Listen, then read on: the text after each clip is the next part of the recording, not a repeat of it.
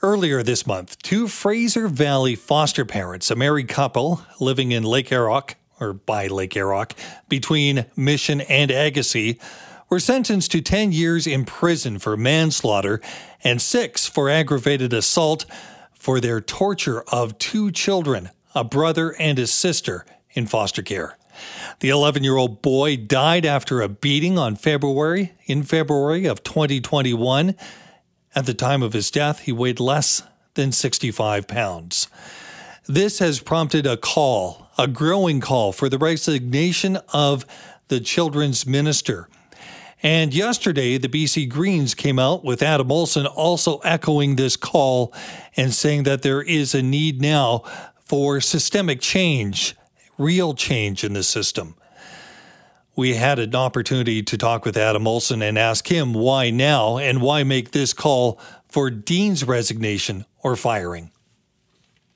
Well, look, I think that we've seen over decades in this province, but in most recent times, we continue to see this minister let down the most vulnerable children in our society. And as we encounter the horrific details of this most recent situation in the Fraser Valley, it is time. It's time for the Premier to be accountable.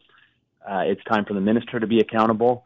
And the way that the Premier does that is he asks for the minister's resignation, or Minister Mitzi Dean steps down and somebody else is brought in to lead the necessary reformation of the Ministry of Children and Family Development. Well, there have already been some changes with the staff that were dealing with the file. Is that not enough? How does it become a political issue as opposed to a staffing issue within the ministry? Because ultimately the responsibility lies at the feet of the Minister of Children and Family Development. And the BC NDP know this. The BC NDP were asking for this exact thing in 2015. When a number of other cases were brought forward. This was when Christy Clark was the Premier, Stephanie Cadieux was the Minister. The BC NDP stood day after day demanding the resignation, demanding accountability. And so the BC NDP knows that this is a necessary step in order to start a process. It's not going to happen under this minister. Clearly, we've been asking for this since 2020. We've been asking for this for longer than that. And now what's needed is the Premier needs to take responsibility for this ministry and undertake the necessary reformation of it that he knows and that his colleagues know and that they've known for quite some time now needs to happen and has not happened over the last 6 years since the BC NDP has been in government. Why is it that this one is so disturbing that you go so far as to call for that resignation? Well, from my perspective, this case is, well, let's just put it this way. If anybody's read the details of the case, I'm not going to go into it here. It contains some of the most horrifying details that anybody could read. In fact, it's grotesque and disgusting. And I think that as we've seen over the last number of years, specifically since 2020, when Mitzi Dean took over as the Minister of Children and Family Development, we've seen reports of hundreds of children going missing from the child welfare system each month. We've seen children passing away. We've seen the minister stand and defend changes to the funding model for neurodiverse children, only to have the Premier step in and change course, seemingly without the minister's knowledge. What we're seeing here is a ministry that has been mismanaged historically. It is now the responsibility of Minister Mitzi Dean to take care of that business, and she's not done that. And so, with the most recent revelations that have come out with respect to this case of this 11-year-old boy that was abused and tortured and in all manner of just grotesque details, it is time for the BC NDP to follow their own advice and find some way to hold the minister who's responsible for this accountable. It is remarkable that Premier David Eby can stand and say that this minister has his confidence when he's seen in the House just 8 years ago nodding in agreement with his colleagues who were calling for the resignation of a former minister for seemingly the same thing, which is to have somebody be held accountable for this. The firings within the staff, those are necessary HR moves, and that happens within an organization. Ultimately, the responsibility lands at the feet of the minister and at the premier, and they need to step up and show some leadership because the public confidence in this ministry, I don't think, can get any lower. What would the proper leadership within the children's ministry look like? What do they need to be doing that they're not doing? They need to tear this ministry down brick by brick. We need to have a child welfare system that British Columbians can be proud of. We need to have a child welfare system that is actually protecting the most vulnerable children in our society. This ministry has failed to do that. The BC Greens have put out some ideas over the last number of months and years. One of those could be regulating social workers, and the BC NDP have failed to do that. It's just basic regulation of the people who are looking after these children. So this ministry has historically overseen, and part of the challenge. I'm a First Nations person, and part of the challenge that has been raised by the First Nations Leadership Council here is that this ministry has been used to separate Indigenous children from their families. They've gone to a great extent to move those children into foster care, and to separate those families. We see billions of dollars being spent every year to do that. It's time for us to modernize child welfare in this province, and it can be done under this premier, and he needs to find the political will and just the will to do that. You talk about modernizing child welfare. What do we really need to do here, especially when it comes to the communities that you're hearing more of the problems with? Is there something that requires more consultation, better understanding, or is it a staffing issue? What are we dealing with?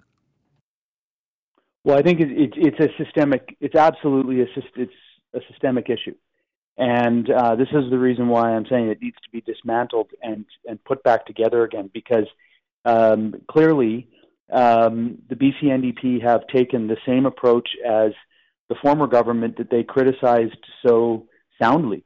They have continued to try to fix a system that's broken by tinkering around the edges, and that's not worked. We've had some patience with this BC NDP government in their approach, and it continues to result in just horrifying outcomes and reports from the representative of children and youth that are just completely unacceptable. We raised this issue in this past spring session, where we've got a situation where hundreds of kids go missing or are unreported, are reported to be missing every month in the child welfare system here in British Columbia. That's just totally unacceptable. If the provincial government, if British Columbia says these children are safer away from their families, that they need to be removed from their families, and then we have a system where they go missing. If we have a situation where Ministry of Children and Family Development can be absent from children in care for several months and have video evidence of a shocking abuse and torture, this is a system that is not delivering what I think British Columbians would expect, and that is a loving and compassionate care for the most vulnerable children in our society. And so that's where it needs to be built. That's the foundation it needs to be built on, and that is not at the core of this system. Unfortunately, this system has been designed to set mostly, the vast majority of the children in care are Indigenous children, and it comes from a philosophy from decades ago that separating Indigenous children and families was the approach. And so we need to have a system that is reflective of the values that we have today. We need to be caring for these children because they are, like I've repeated here, they are the most vulnerable in our society, and we owe it to them. We're a wealthy society. We're a proud society. We're a proud community. We owe it to them to have a system that looks after them. Well, it sounds like nothing here should be something you should be proud of when we have the court hearing that during the sentencing, the Dean's Ministry, the Children's Ministry did not pursue appointments or home visits with the boy after July 27, 2020. This is after he suffered those traumatic brain injuries. Did not pursue any home visits. Again, I come back to, is that a staffing issue or is it an understanding issue, or do we even know? And is that why you're calling for a whole, systemic change? Yeah, it's all of those issues. I think that the reality is that the fact that none of that happened, the fact that that it's now 2023 and accountability is at the staffing level seemingly has been taken care of. The people who lead these ministries, the deputy minister, the cabinet, the premier, ultimately the responsibility falls on them because, as you work your way through the hierarchy or the organization chart, there are a number of people that are responsible all the way through that organization chart. At the end, it lands at the feet of the minister. And at the end, the premier has a responsibility. The former premier, John Horgan, said, former BC NDP premier John Horgan said, when are we going to stop protecting the ministry, the institution, and start protecting the children? All I have to do is echo his own words. He said that in 2015 in the legislature. When is his BC NDP government going to stop protecting the ministry and start protecting the children? That is the reason why it's become, I guess, a political issue. It's not really a political issue. This is a governance issue. Who is accountable if the premier is going to stand and say he has the confidence in the minister that has allowed for this to continue to persist? Hundreds of children go missing. Standing up day in and day out and saying we're going to continue to maintain a system that doesn't work for neurodiverse children, and then the premier himself has to step in and change course. How is there any possibility of confidence in that scenario? And that, Premier David Eby has said just this week that he has confidence in this minister. Well, I can tell you, First Nations Leadership Council has been very clear, very direct. They've lost confidence. And as we have seen this continue to grow, I am very reluctant to call for a minister's resignation. Yeah. It took a lot for me to make this call because it's not a call I take lightly. Mr. Olson, I can hear it. I can hear it in your voice.